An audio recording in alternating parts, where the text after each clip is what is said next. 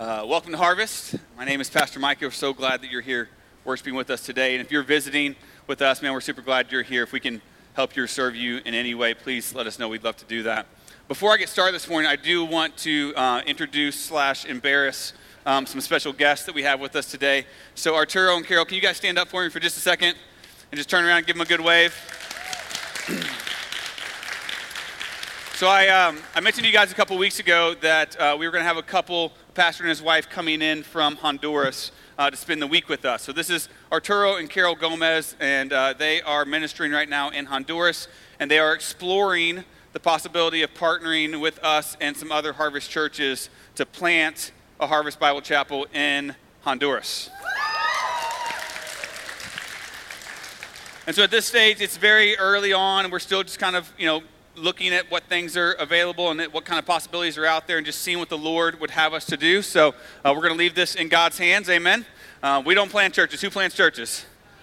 Jesus plants churches, right? He's the head of the church. And so we're going to leave this in his hands, and whatever he does with it, that's great. And we'll be excited to be a part of however he moves that forward. But super excited to have you guys with us, and thank you for coming and being with us this week. It's a blessing to get to be with you all this week and just minister and share a little bit of what God's doing here in St. Louis with you. So we've been in the book of Jonah the last couple of weeks. So if you got a Bible, go ahead and grab that, and we're going to be going to Jonah. If you're with us today and you don't have a Bible with you, there should be a hardback black one somewhere there on the floor around you underneath the chairs. You can grab one of those and follow along with us that way. So this series has been called God's Infuriating Grace. And we've been looking at all the ways that sometimes we can get sideways with God's grace in ways that we don't always respond to it in the way that we should or the way that's best. So we went through a long journey already with Jonah, and he's went through a lot of stuff. But today we're going to see how it all kind of comes together, not only for him, but also for the Ninevites. And not just how do we respond to the hard parts of God's grace, but how do we finally open ourselves up to receive God's grace once he's ready to pour that into our lives again. And so today that's what it's called, Receiving God's Grace. And I hope this is a blessing to you as we walk through this. So many of you know that when I grew up, I was born a pastor's kid and kind of grew up in church and was in different churches throughout my life and stuff. But my dad, being a pastor back in those days, he did the good pastor thing, and he married a woman who was musical. Right? Back then, the pastor's wife had to play the piano and do the music stuff. And so my mom did all that. She was a singer, and she played piano. And so I kind of got some of my my musical abilities and just desire and love for music from her. I remember, that's how I learned to sing, was listening to her sing, standing next to her in service and singing those hymns and learning harmonies from her. And Courtney still gets mad at this to this day because I always want to sing the alto instead of the tenor part, because that's what Mom sang and that's what I learned and that's just what I hear. And she's like, get off my part. But I just kind of grew up in that. And so I remember the first time I sang a solo in church, I was 5 years old. It was a Christmas program. It was Away in a Manger was my first song. They had me dressed up like some little teddy bear or something. It was really embarrassing for the Christmas program. But it just kind of grew from there, and I started doing solos and choirs and duets and just started getting more and more into this thing until one day, I was in middle school age probably.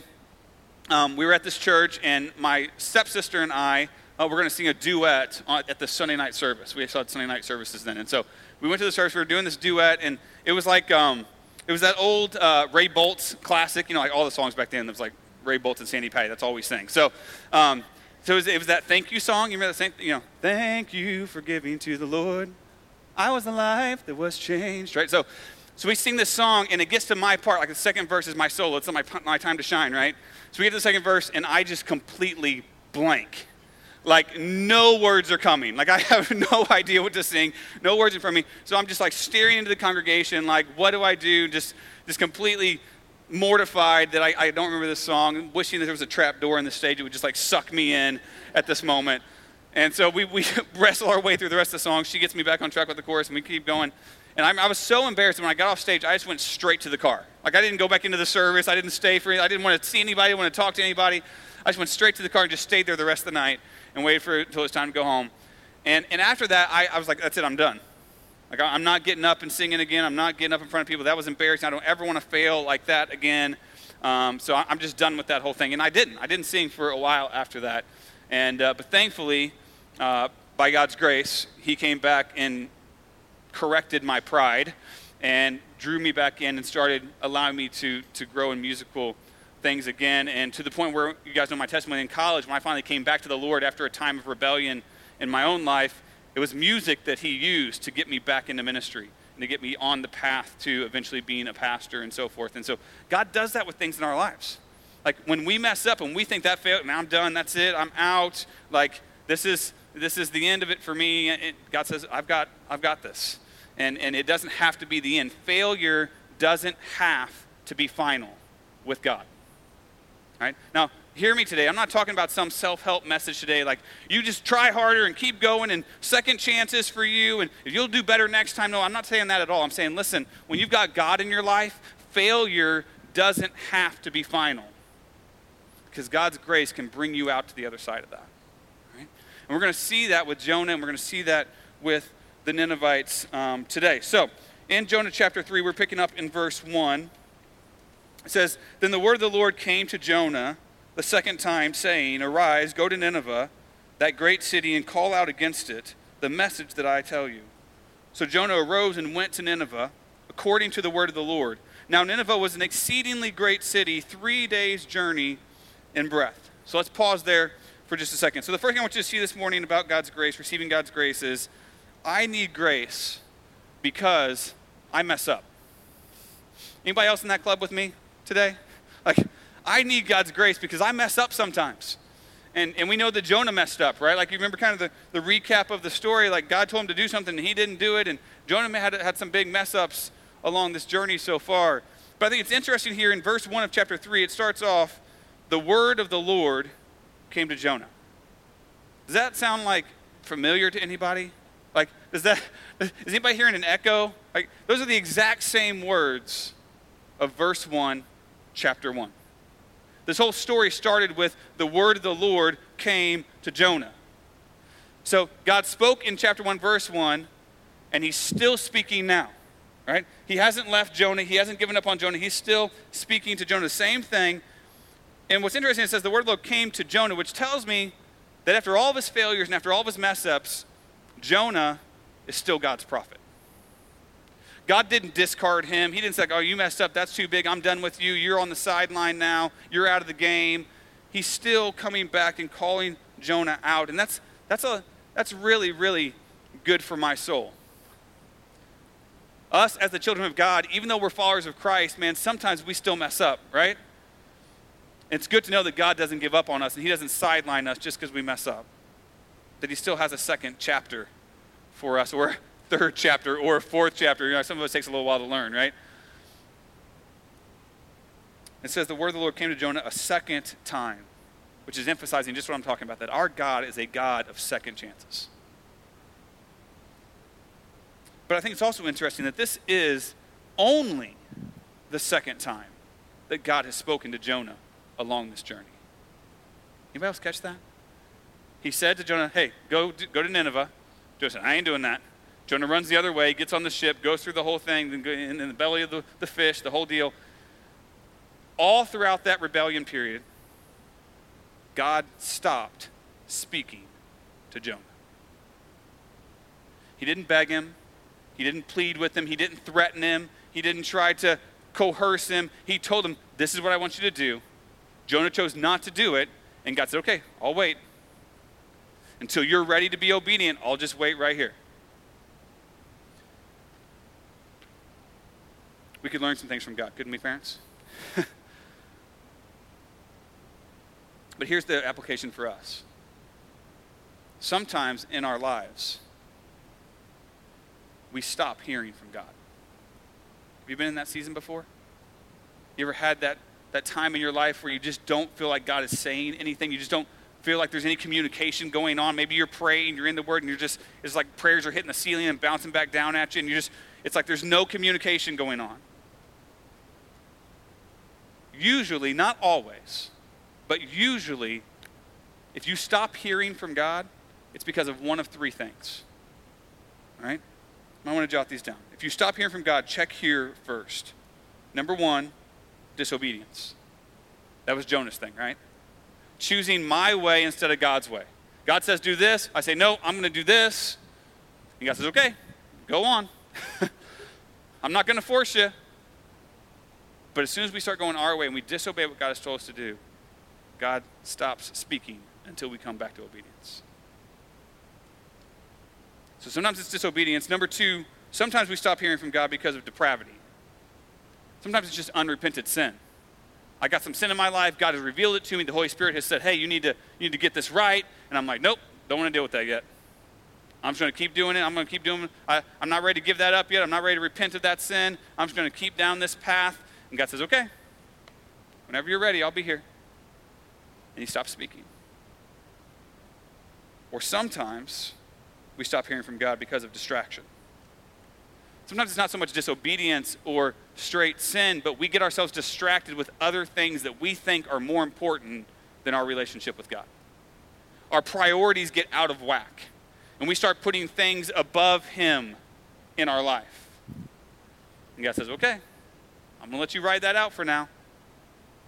I'll be right here waiting. I'm not leaving you, but I'm not going to force you. And once you're ready to align your heart with me again, then we can start talking again. And he does this with Jonah. This is like only the second time he talks to Jonah in the whole story. But what's interesting to me is all these things, disobedience, depravity, distraction, all of these are ultimately worship problems. Right? All these things are ultimately, I'm choosing to lift something or someone above God in my life. Either myself or my own desires, my own sin, or my other distractions, other things in my life, other priorities, people, my job, my family, my bank account, my recreation, my whatever it is. I'm elevating something. I'm worshiping something more than I'm worshiping God when I get into one of these areas. And when I mess up my worship of God, I need God's grace to get me back on track. That's what draws us back. Right? So God's speaking to Jonah again, finally, second time, and he says, arise, go to Nineveh. Again, this is like deja vu, right? Like exact same message. He's like, I already told you once, I'll tell you again, arise, go to Nineveh. And again, that arise word means quickly. It means with haste, like now, go, right? And so he says, go to Nineveh, so still the same mission. It hasn't changed. God's got the same plan here going on. And he says, go there and call out against them. That idea of call out there is to proclaim a message. And he says here, the message that I tell you. You see, Jonah didn't even know what he was going to say yet. God just said, get up and go to Nineveh. I'll tell you what to say. And Jonah went. Because God was looking for obedience. And if we continue to walk in obedience to God, he keeps talking to us. He says, listen, get up and go, and then when you get there, I'll tell you what to say. And because Jonah got up and went, then God continued to speak to him and give him the next step, and continued to lead him in the path that he had planned. So it says that Jonah arose and went. Right? Again, that arose is that quickly, with haste. So God said, do it quickly. Jonah did it quickly, all right? There was immediate obedience this time, opposed to last time, there was immediate disobedience, right? And even just to make sure we don't miss it, it says he went according to the word of the Lord, right? So he's obeying God's word this time. He's precisely obeying exactly what God said to do. I'm all in this time, God. I got you. I'm hearing you loud and clear now. And then it gives us this little commentary about Nineveh. It says Nineveh was an exceedingly great city, which great there means really, really big. Okay, he's not talking about like great, like it was awesome, we love to live there, but like really, really big in size is what that means. And it goes on to say that it was 3 days' journey in breadth. So let's talk about that for a second, because that's just kind of a strange statement for us. So in this time period, the average person could walk in a day's time. A day's journey was somewhere between 17 and 20 miles. Okay? I guess depending on how fit you were. All right? And so 3 days' journey would be somewhere between like 50 and 60 miles, roughly. That's a big city. 50 to 60 miles wide. And so I just did a little historical work on this. I'm like, that seems like a really, really big city, especially in this time period. And historical records show that at its height, at its biggest point, Nineveh was probably only about a mile wide. And if you even went around the whole circumference, so maybe maybe it means all the way around it, that was about 7 miles. So how do we square 1 to 7 miles with 50 to 60 miles? Like, that doesn't seem to jive, right? Are you tracking with me today? And so I did some more research, and here were some explanations that were given. One was, well, maybe it was a misquote in the author. What he was trying to say was it was a 3 days journey to Nineveh rather than 3 days through Nineveh. But again, if you do the math out, from the shore to Nineveh was actually about a 30-day journey. It's a long way. So that doesn't really play. Another person said, well, maybe it was a 3-day journey through the city because he was going street corner to street corner to street corner to street corner proclaiming this message, right? Like, if it's a big city, you can't just like say it in one place and everybody get it. So he's like going through different sections of the city proclaiming this message, and it took him 3 days to do it, which could be a logical explanation, except for it specifically says 3 days breadth. It's not talking about an amount of time. It's talking about a size, right? So a third scenario was, well, in the ancient Near East, during this time period, we talked about this before. Hospitality was a really big deal, right? And the custom of the day was that if you were traveling somewhere, no matter what you had to do, there was always at least 3 days involved, because 1 day of travel into the city, and then you met your host and you rested, and they kind of took care of you for the day. Then you had a day of work, and then you had a day of leaving, basically. And so it was a 3 days in the custom of the day. It took 3 days to kind of traverse the city and to do the whole thing. But again, that's a time thing. It's not a size thing. And so as I was digging deeper this week, I came across this verse. Listen to this, Genesis 10, verses 11 and 12. It's talking about this guy named Nimrod. It's like the worst name ever, right? But anyways, this guy Nimrod, so it's talking about that he's going through, and it says here in Genesis that from that land where he was, he went into Assyria, which is where Nineveh's at, right? You with me? And built, this is like a long time ago, before this Jonah story, built Nineveh, Rehoboth, Calah, and Rezin, between Nineveh and Calah. That is the great city. And so the great city vernacular here is actually not describing just the city limits of Nineveh, just the wall around the city, but actually this greater region around Nineveh that included several other cities that were kind of like all kind of pushed together and composed this greater region. It's kind of like for a similarity here in St. Louis, right? We have St. Louis City, right? That if you measure that, it's about, I did measure this week, about 7 miles wide and about 14 miles long or tall, if you will. But if you measure the greater St. Louis metro area and kind of all of the stuff together, it's about 30 to 50 miles wide, depending on where you measure and how you do it. It's not exactly a perfect circle, obviously. So what he's talking about here, he said that Nineveh was an exceedingly great city. It's kind of talking about this larger region, metro area of Nineveh, if you will. And so it wasn't like just the people in the city that were having a problem with God. God was like, all these people need the message, right? And so he's coming 3 days through this greater region proclaiming this message that God's going to give him. And that's just an interesting point to me. When we're studying the Bible, sometimes there's some things that aren't always clear. Okay? We believe all the Bible is equally true. It's all equally relevant, but it's not all equally clear, right? Some parts are easier to understand than others. And one of the things we always teach people when we're teaching people to study the Bible is the best thing you can do when you come to a part of Scripture that's less clear is to go to a part of Scripture that's more clear. Because oftentimes, the Bible is the best explanation for itself. We can go outside, we can get other historical documents, and we do that, and we want to learn more, and we want to see all the stuff around it and make sure that it all jives together. But oftentimes, you'll find the best answers actually in God's Word itself. And so when we study God's Word, we want to look in and we want to press in and get more Scripture to support what we're studying so we can actually understand all of it. So that's just a great example of that. So for us, the last couple of years I don't know if it's been coming back to Missouri or what, but like all of a sudden, Courtney and I have started getting allergies.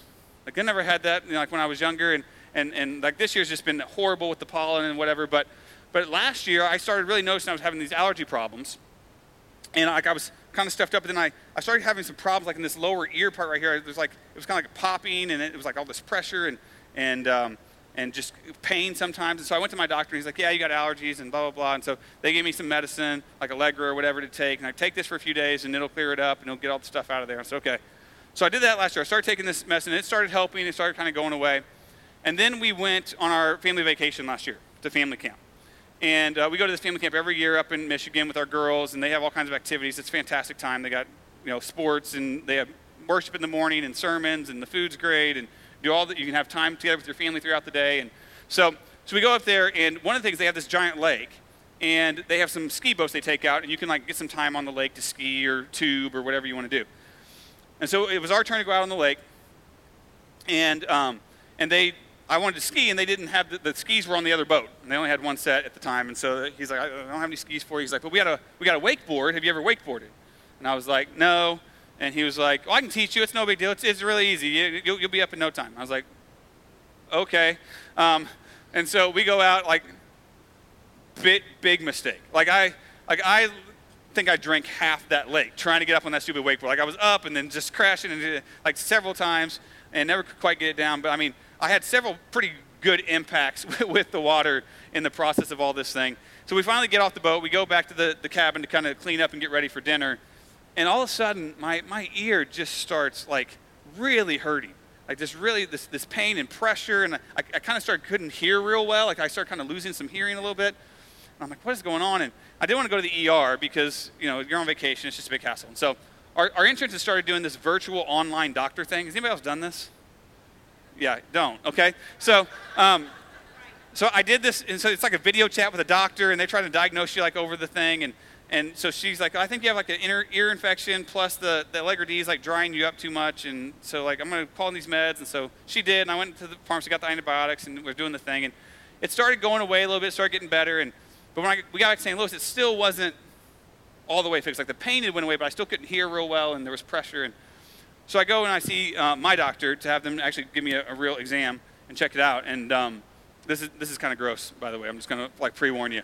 So what had happened was, evidently I had some buildup in my ear, and when I hit the water from the wakeboarding, it actually the water impact lodged this piece of earwax down into my ear, right up against my eardrum. It was kind of lodged in there, and they couldn't even get it out with the thing. And so they had to get these big syringes of super hot water and squirt it down in there and flush this whole thing out and break it up. And so that's a really gross story. But here's the point. So as soon as that dislodged and came out, it was immediate. Pressure was gone. I could hear again. It was just miracle, all right? And what's amazing to me about that is it's such a small, it was not that big. Such a small little thing could cause such pain and loss of hearing. Disobedience, sin, distractions, although they might seem little at the time, those get lodged in our soul, and they stop us from hearing from God until His grace comes and removes that so we can hear again. When my failure silences God's voice, His grace lets me hear again.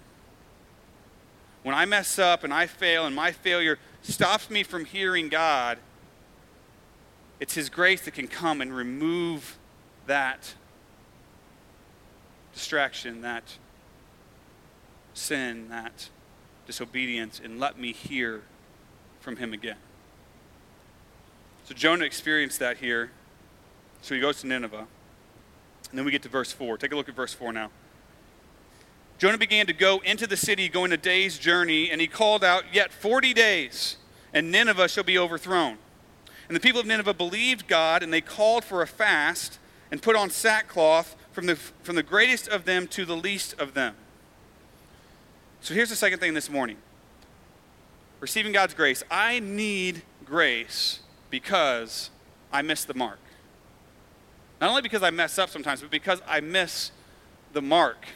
And that's where the Ninevites are at this point. So Jonah goes a day's journey, so he doesn't even get the 3 full days. He just gets part of the way in the city. He starts calling out and with no delay going to obey God right away this time.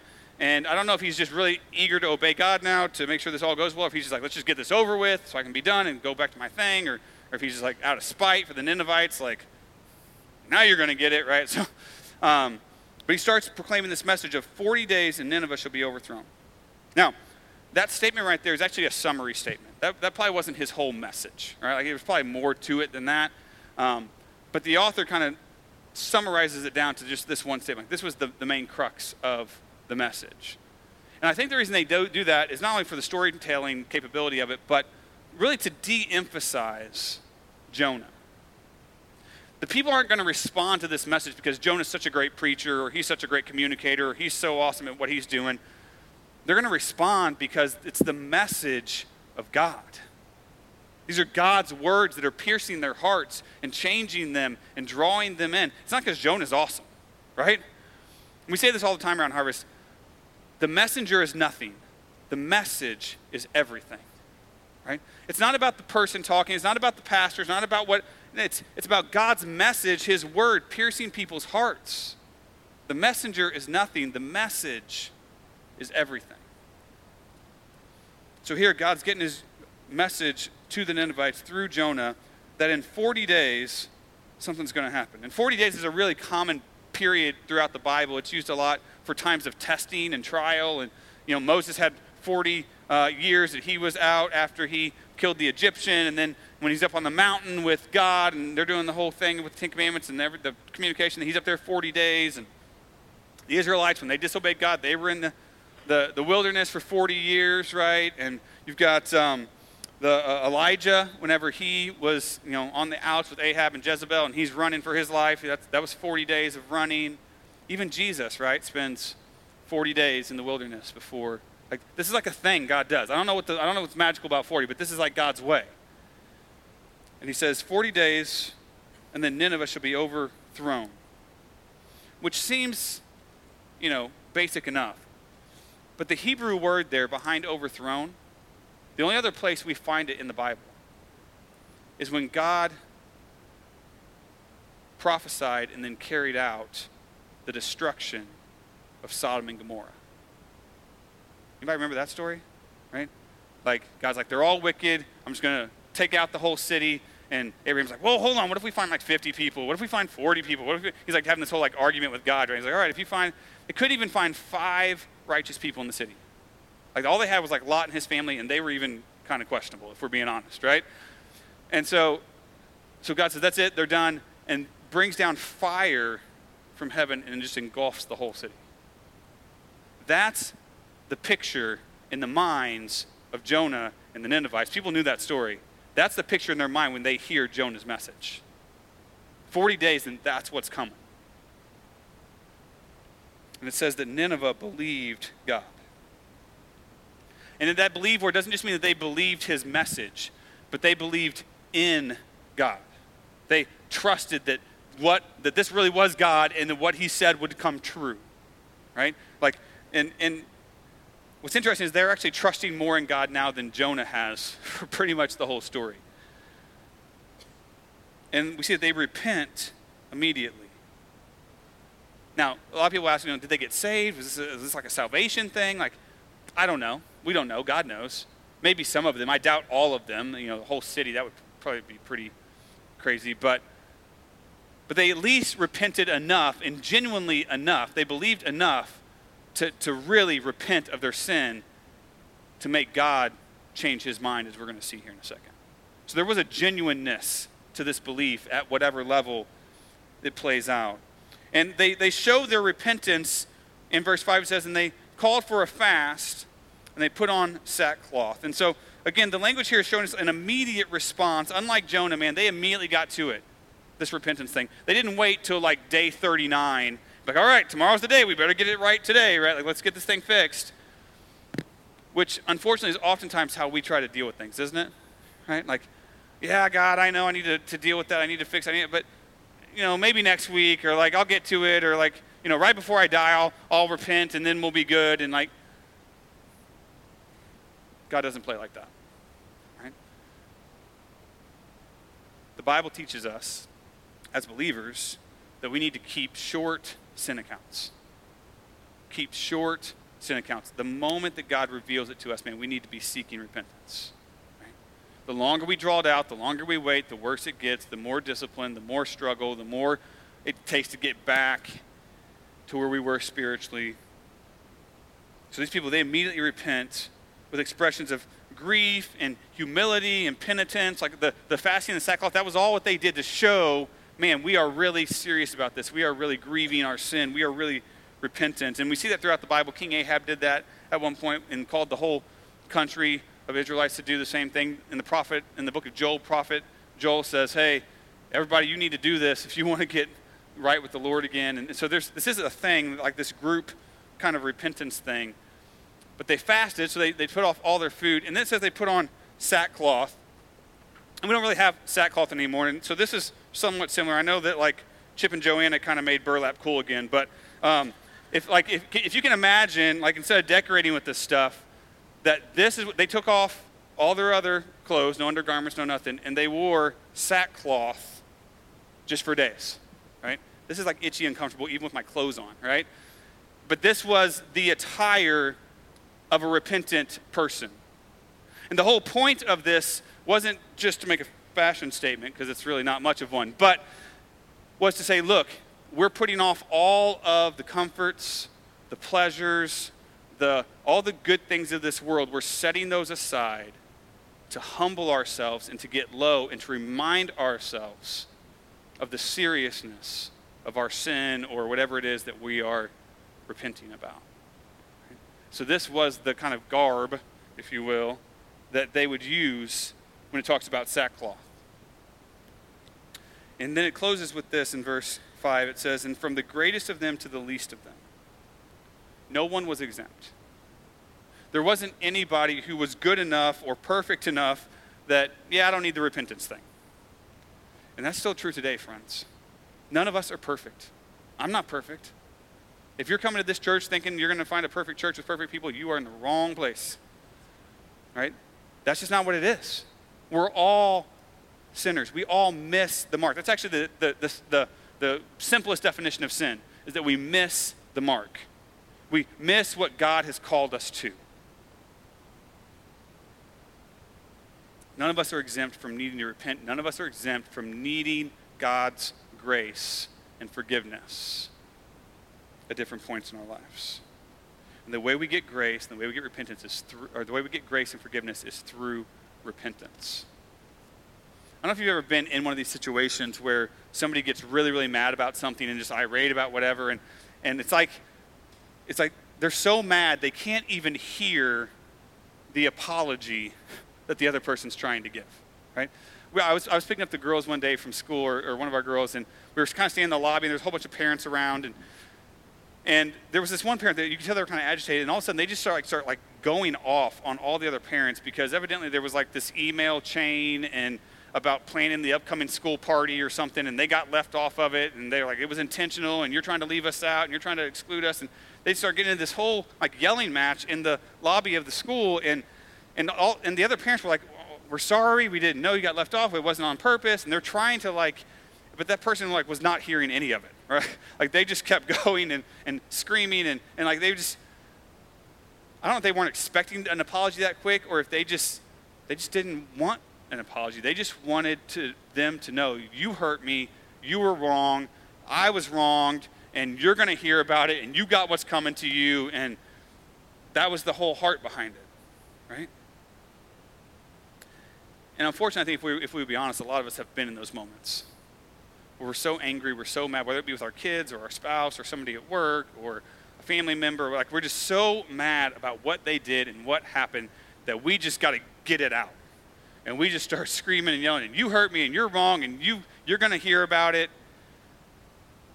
And when we do that, that's not about restoring a relationship. That's not about forgiveness. That's not about grace. That's just about wrath and anger. And I'm so thankful that God doesn't deal with us like that. God doesn't come yelling and screaming and wrath in your face. And he disciplines us, yes. But he's always ready to hear our repentance. He's always ready to hear that apology and give forgiveness and give the grace that we need when we miss the mark.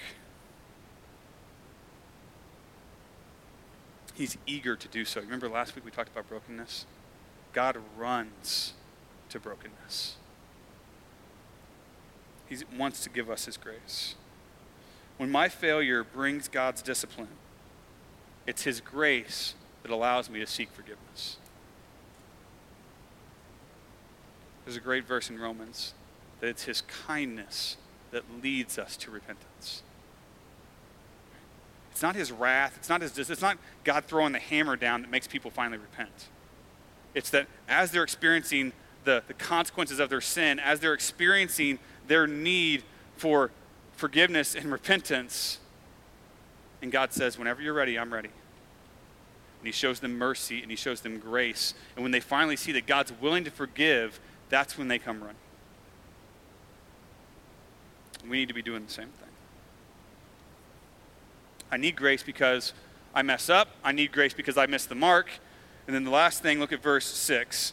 The word reached the king of Nineveh, and he arose from his throne and removed his robe and covered himself with sackcloth and sat in ashes. And he issued a proclamation and published through Nineveh, by the decree of the king and his nobles, let neither man nor beast, herd nor flock taste anything. Let them not feed or drink water, but let man and beast be covered with sackcloth. Let them call out mightily to God. Let everyone turn from his evil way and from the violence that is in his hands. Who knows? God may turn and relent and turn from his fierce anger so that we may not perish. Last thing this morning, I need grace because a miracle is the only way. The only way I'm getting on the other side of this failure, on the other side of this sin, is the miracle of God's grace.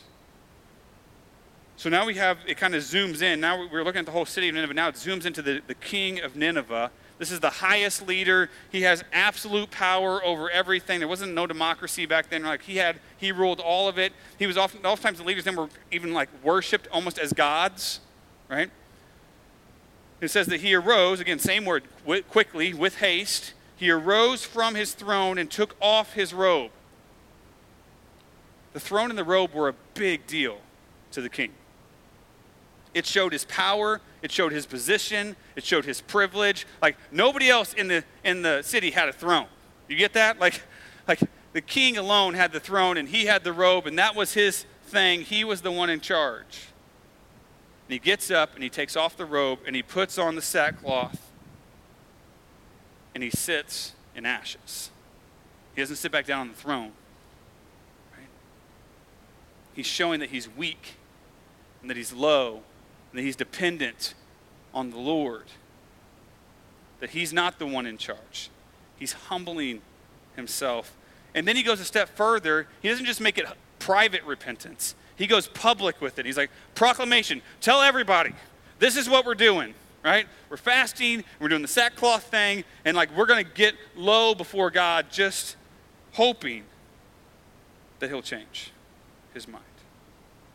He's like, just in case, just so we don't miss anything, not just the men, but all the beasts too. Like stop feeding the animals, put the sackcloth on them. Like nobody ever did that. That's like a weird thing, okay? Like, but he's like, we want to cover all the bases. Make sure that we're not offending this God any further. He says, don't taste anything, like full fast. Like we've done some fasting in our church before, but it's usually like a food fast, not like a water fast. Like when you're fasting from everything, that's like hardcore. It says fast, don't taste anything, sackcloth, full mourning. And then he says, listen, but that's not enough. It's not enough to just do the outward behaviors. He says, I also want you to call out mightily to God and turn from your evil. Repentance isn't just about the outward behaviors. Repentance is first and foremost about the heart. Is this changing? Am I turning from my sin and turning to God? That's repentance. Turning away from sin and turning towards God so that he can come and shower his grace and forgiveness upon me. He says that's what we need to do, friends. Because if we do, maybe God will turn and relent from his anger. There's no guarantee. He's still recognizing, listen, we're not in charge here. God's in charge. He can do what he wants. But maybe if we fall on his grace, we will get a miracle, and God will turn away his anger from us. He knew the only way they were getting out of this was the miracle grace of God. And verse 10 ends it for us in this chapter. It says, when God saw what they did, how they turned from their evil, God relented of the disaster that he had said he would do to them, and he did not do it. God saw, and he relented. Our God is a patient God. That was a great spot for an amen. Anybody, I guess nobody else needs that patience but me. Come on now. Our God is a patient God. Man, just think about how many times he waits for us to get it right instead of just slamming us with his wrath. 2 Peter 3:9, I've been working on this verse in my own life. The Lord is not slow to fulfill his promises, as some count slowness, but is patient towards you, not wishing that any should perish, but that all should reach repentance. God's desire is that we would turn from our sin, that we would turn to him, receive his grace and his forgiveness, and you can do that today. No matter what your background is, no matter what you've done, no matter what you've said, no matter what you're still doing right now, if you're willing to repent of that and turn to the Lord, you can experience the miracle of his grace right now. We've talked about this the last couple of weeks. All you got to do to receive God's grace is confess your sin. Confession is just agreeing with God that, and his word, that yes, it is sin in my life. I'm not going to try to dodge it. I'm not going to try to pawn it off with something else. I'm not going to try to make an excuse for it. No, I agree with you, God. It's sin. That's confession. Then repentance is turning away from, it literally means 180 degrees, turning away from your sin and turning to God. And then what we talked about last week is as I do that, there needs to be brokenness. I need to humble myself and be dependent on the Lord to experience that grace. Sometimes I think when you're in church a lot or you're around Christians a lot, we stop seeing the miracle of God's grace at work, right? It's there, it's all around us still, but we just kind of, it becomes normal or it becomes like routine, and we just don't see it like we used to see it. We lose the awe of it, and we forget that only a miracle of his grace is what makes all of this possible. When I look around this room, I see story after story after story of God's grace. Marriages restored after sexual sin. People delivered from addictions after struggling with it for years. People delivered from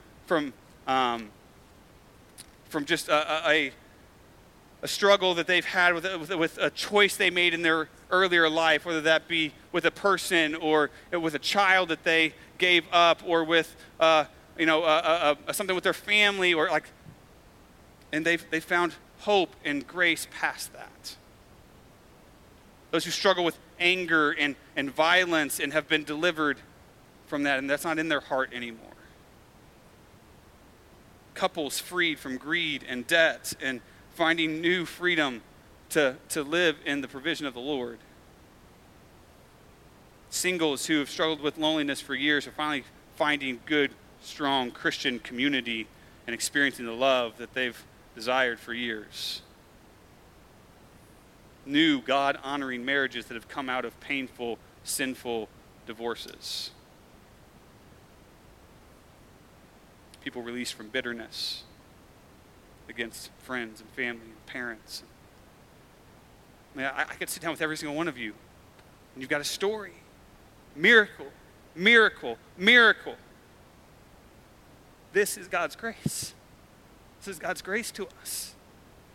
We need to receive that, and we need to celebrate the fact that our church is a testimony to the grace of God in the lives of his people. But the only way we get that The only way we get that miracle of God's grace and forgiveness is through repentance and brokenness. When I fail, God's grace can give me the miracle of forgiveness. Like I said earlier, your failure doesn't have to be final. Whatever that is in your life, whether that be a sin you've been struggling with for years, whether that just be a disobedient season that you're walking in, whether that be a distraction that's taking your worship away from God and putting your priorities on other things, whatever your deal is, man, God's grace is bigger than that. And he wants to come running and pour his grace and his mercy into your life. And he's telling you, failure doesn't have to be final. There's another chapter for you. There's another word for you on the other side of that. If you'll put your faith in me.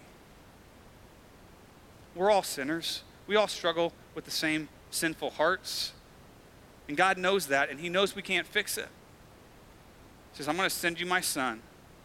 He's going to live the perfect life in your stead. He's going to go to the cross and die a sinner's death to pay for your sin and for my sin and to make it possible for you to have a new life, to have something better on the other side of your failure. And Jesus rose from dead 3 days later to show that he was God and to offer all of us mercy and grace and forgiveness.